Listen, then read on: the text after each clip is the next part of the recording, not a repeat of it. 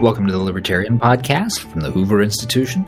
I'm your host, Troy Senik, and the Libertarian is Professor Richard Epstein, the Peter and Kirsten Bedford Senior Fellow at the Hoover Institution, the Lawrence A. Tisch Professor of Law at NYU, and a Senior Lecturer at the University of Chicago. Today, Epstein versus Obama. Just kidding. But Richard, you are involved in legal proceedings taking place in Chicago, where former President Obama is attempting to build his presidential center in Jackson Park.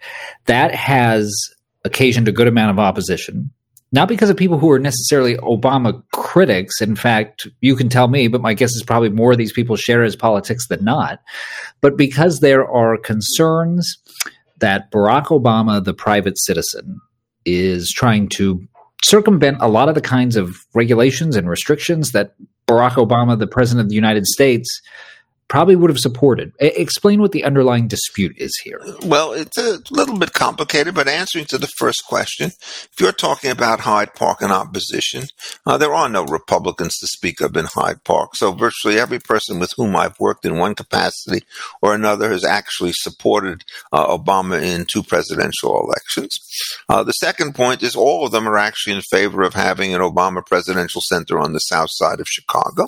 Indeed, we have gone to some considerable lengths to try and actually design a facility that would meet every one of his technical specifications for programmatic stuff and so forth, and have put together a plan which we will reveal, I hope, in due course, which indicates how there's a site, perfectly suitable site, a superior site to the west of Washington Park, which could hold it. It's a site which has much better access to transportation. It doesn't have huge water problems, which you will face if you're trying to build a 235-story building within a couple of feet of a lagoon, which is connected to Lake Michigan, which is rising. It is much more accessible to community development in the sense that if you look at the vacant land around there on which you could put shops and stores and so forth, there are ample spaces in the immediate vicinity of the Washington Park site that is to the west. There's none near the other side, which in fact is going to create a traffic nightmare because in order to get maximum visibility for the site, the Obamas want to locate it where it's cheek by jowl with the Griffin Museum of Science and Industry. There's already a serious traffic problem without the Obama Foundation, but it's going to get worse because what you have to do is to eliminate a large portion of the roads, over half of them, in fact, while you're going to try to increase the traffic that can be held by the roads that remain. This whole thing will cost at least several $100 million to put into play. And if you take any reasonable estimate as to the amount of delay per car that is going to be required, you're talking 10 to 15 minutes every day each way for people who have to go north from Indiana or from southern Chicago to the downtown loop. So, this thing has really generated a lot of opposition. Most of my liberal friends, when I talk to them, think that we ought to deify him to the west of Washington Park. The people I know, almost none of them actually support the Jackson Park site. But there are a large number of people, including the mayor of the city of Chicago, Miss Lori Lightfoot, who's very much keen on doing that. And the Obama Foundation, of course, is a very powerful organization. So they're constantly trying to keep the drumbeat going. The latest estimate they make is that they think they could get this thing done by 2025, but that's only on the assumption that the litigation will disappear. And the litigation is not going to disappear.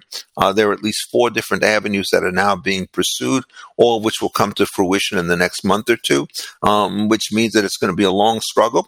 In fact, I think they have the weaker argument on virtually all of the points, especially those that have to do with the application of federal environmental statutes to what goes on in Jackson Park, most notably the Transportation Act of 1966, about which myself and Michael Rackless, my co-counsel, prepared on behalf of Herb Kaplan, the president of Protect Our Parks, a very detailed statement, which we sent to Deep Buttigieg, who is under a duty to decide whether or not to approve this project. And it's important to understand that it's not a free call. He may approve it, quote, only if there is no prudent or feasible alternative to the use of that land, and the program includes all possible planning to minimize harm to the park or historical site. Jackson Park is so much inferior to the site near Washington Park that you cannot make the argument that there's no prudent and feasible alternative.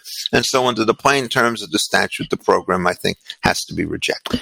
Richard, I can imagine some of your intellectual sympathists listening to this and thinking, well, this doesn't sound like something that really works me up into a libertarian lather. I mean, the thinking amongst free market types tends to be that there are way too many restrictions on land use and development. Now, obviously, we're talking about public space here, which changes the equation some. But can you tell us why a case like this appeals to you, given the issues that are at play? Yes, I mean, you just hit it. There's a vast difference between public and private land. With respect to private lands, the key question is to make sure that the people who build do not create actionable externalities to their neighbors, that there are adequate ways to enter the property from public streets and so forth, that the structures are sound so that they don't fall over. And the modern zoning codes go ever so much beyond all of that. So what they do is they create a kind of systematic favoritism. There's nothing more common than to have somebody on one side of the street get the people on the other side of the street so that their land is zoned so that they cannot become direct competitors of people who are there. Public land is held, in my view, in public trust. And it would be utterly impermissible to say that we're going to convey outright 20 acres of land to Obama and charge him nothing for it. And they're doing tantamount to that, but they don't call it an outright conveyance.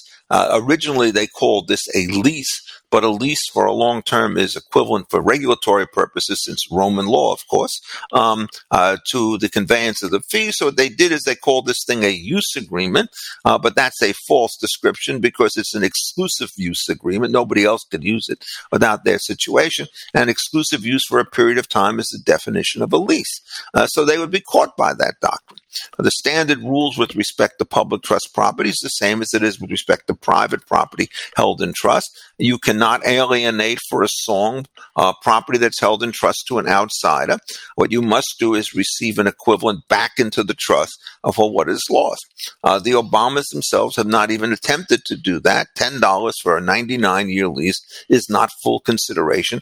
The land, as best we could tell, if it were ever to be auctioned off for private purposes, would get something in north of $10 million per acre given its location and so forth. And so that would be just a dissipation of public asset. This is not the first time that Michael Rachlis and I have been involved in this. 17 years ago, the question was whether or not you put a toilet bowl or a spaceship on top of historic Soldier Field. Ironically, given the rules as they were understood at that particular time, you could not attack that on aesthetic grounds. Since you were not changing the road structure around it, you couldn't attack it on the grounds that the transportation project was involved. We did plead a public trust argument. Michael argued that case, and we got thumped by the Illinois Supreme Court in a decision that we both regard as somewhat suspect, because the bottom line of it in that case was that when they transformed Soldier Field, it was going to cost $600 million in public funds to create an asset which would give the McCaskies $300 million of private benefit. So there was a net loss. And to finance this, you didn't get the money from the McCaskey family, but you did as you got it from a variety of taxes, including taxes on hotels, retail, and all sorts of other things. So we've been at this for a long time, and there is no public trust issue when you're talking about private parties owning private land. And at that point, the Obamas can do pretty much what they want, and I would be very strongly opposed to somebody coming up with a modification of the zoning ordinance in an effort to try to preclude its construction in those particular sites. This is not a question of whether I support the mission of the program.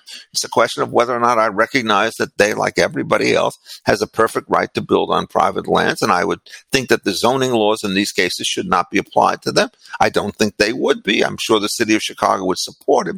What I'm very troubled about is if you actually look at this whole project, even before you get to the law, the net cost to the city of Chicago in terms of outright expenditures, we don't even know what they are in the lease, lost profits from the sale of property, traffic stuff, cutting down 1,000 old growth trees and proposing to put into their place saplings that are about 2.5 inches wide, 1/1000th the diameter, and the area of these other trees. All that stuff is what really gets us. And the city of Chicago is in desperate financial straits, and its most prominent citizen, part-time citizen to be sure, should not be, I think, the person who receives lavish subsidies from hardworking people with respect to this land. The Obama ambition even goes further. There's always been talk that he'd like to put a golf course in Jackson Park, which is located further south.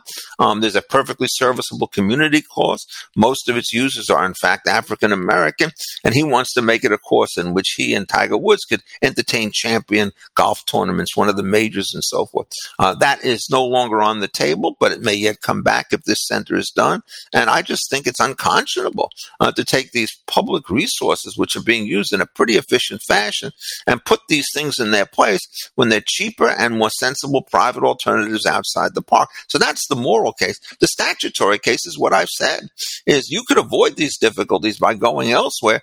You are obliged to do so, and it turns out that the Secretary of Transportation cannot give his consent to a project which doesn't meet these things, and if he tries to do so, then what happens is he's subject to suit in court because his decision would be regarded not only as arbitrary and capricious, but clearly contrary to law. I mean, you look at the statute and you look at this proposal, and it doesn't take a legal gymnast on interpretation to figure out that this runs afoul of the law. And the same thing is true with respect to other federal statutes, the NEPA statute on the environment and the Natural Historic Preservation Act, starting to deal with historical sites, of which the Frederick Law Olmsted Park in Jackson Park is one of his great creations. This is the same guy who put together Central Park. He's the greatest landscape architect, and you're going to gut the whole situation here by putting this out of character tower and a series of other buildings, many of which don't even have to be there, like a Chicago Public Library, on this particular site, and then chop off another 10 acres of the thing in order to build a road system which you would never put into place unless you wanted to put this center up. And the city's position, just to make it very clear, is the environmental statutes have no application to the destruction of everything in Jackson Park. Those are, quote, local matters. The only thing that the federal government can do is examine the roadways that are going to be reconstructed. That is so far off base with respect to the way these statutes have been interpreted, and it just boggles the mind to think that a text this clear could be read in a way which allows the Secretary of Transportation to approve a project which is in clear conflict with the statutory commands. So let me close with this question to Chicago's perhaps second most prominent part-time resident, Richard. If we zoom out a bit, picking up on something that you said earlier, you've spent a lot of your life in Chicago. Chicago is a city that generates a lot of affection from a lot of people, but you will not see it on a list of any great urban success stories of late. Similarly, any list of dysfunctional states will usually yield up Illinois within about the first 3 seconds. Looking back on the decades that you've spent in that city and in that state, how would you describe to an outsider what has happened? Well, what happens is there are sound principles of government, which essentially say that when you're running a public service, you try to minimize the number of employees that you put on the payroll, not maximize them. And that means, in effect, that you would not have the kind of enormous pension problem that plagues both the state and the city because of the utter promiscuous use of this. It shows the danger of one-party rule. I noticed today that Michael Madigan resigned, praising his great achievements. I think, in fact, his 36 years as Speaker of the House of Representatives corresponds very closely with the decline of everything that takes place in Illinois. I think, in effect, that there have been very few efforts to try and encourage investment and capital to come inside the state. There are a lot of restrictions that take place through unions, a lot of restrictions that take place through various kinds of land use type of situations. I think everybody in the state tends to be progressive, and so they're so keen on the question of redistribution that they don't worry about the question of exit, which dominates it. So just to give you a kind of a point of reference, in 1940, Illinois had 29 electoral votes, just as New York had 47. It's a progressive state, and I think now the number of electoral votes is 20, but that conceals the gap because it's really 27 Congress members down to 18 over this 80-year period, and they're probably going to lose one or more votes in this particular case. Why is that? Because Illinois features a huge exit rate. Where are these people going? They're going to Tennessee. They're going to Texas. They're going maybe to some of the mountain states. They're going to Indiana. They're going to Wisconsin. Illinois cannot keep people because it's just impossible for folks to figure out how you do business in the state. So somebody watches this, and if you're an investor and you see that, you've got a state in desperate situation, trying to lavish huge sums of money on a favorite son, paying for all the litigation that has to be done to do this, you say to yourself, why would I want to locate a business or a plant in a state like this when, in fact, I could be caught in the maw of these kinds of politics? And, it's much harder to exit the United States than it is to exit Illinois or any other state. So you're going to see smaller population drops, although you'll start to see one. But the other thing that everybody seems to forget about this, both at the national and the state level, is you cannot regulate people who are not located and doing business within your state. And you start announcing what's going on in this particular fashion, and people just won't come. I've spoken to more businessmen than you could shake a stick at, saying why it is they would never locate anything in California. And Illinois is starting to get that kind of a reputation as well. And you have a governor who wants to impose, essentially graduated taxes. Interestingly enough, most of the people switched sides on that issue, and they voted it down fairly thoroughly. But now Pritzker is coming back with a bunch of business tax. What he's congenitally incapable of doing is to doing a very close look at the public service in an effort to cut some of the expenditures that have taken place, which have increased enormously on a per capita basis. So the full burden that you have to face in a city is measured by a combination of regulation on the one hand and taxation on the other. Illinois does miserably on both of those places. And so when people come in and say, why do I want to move to a state where I'm going to have to pay implicitly $50,000 in pension for every member of my family because of the accrued liability?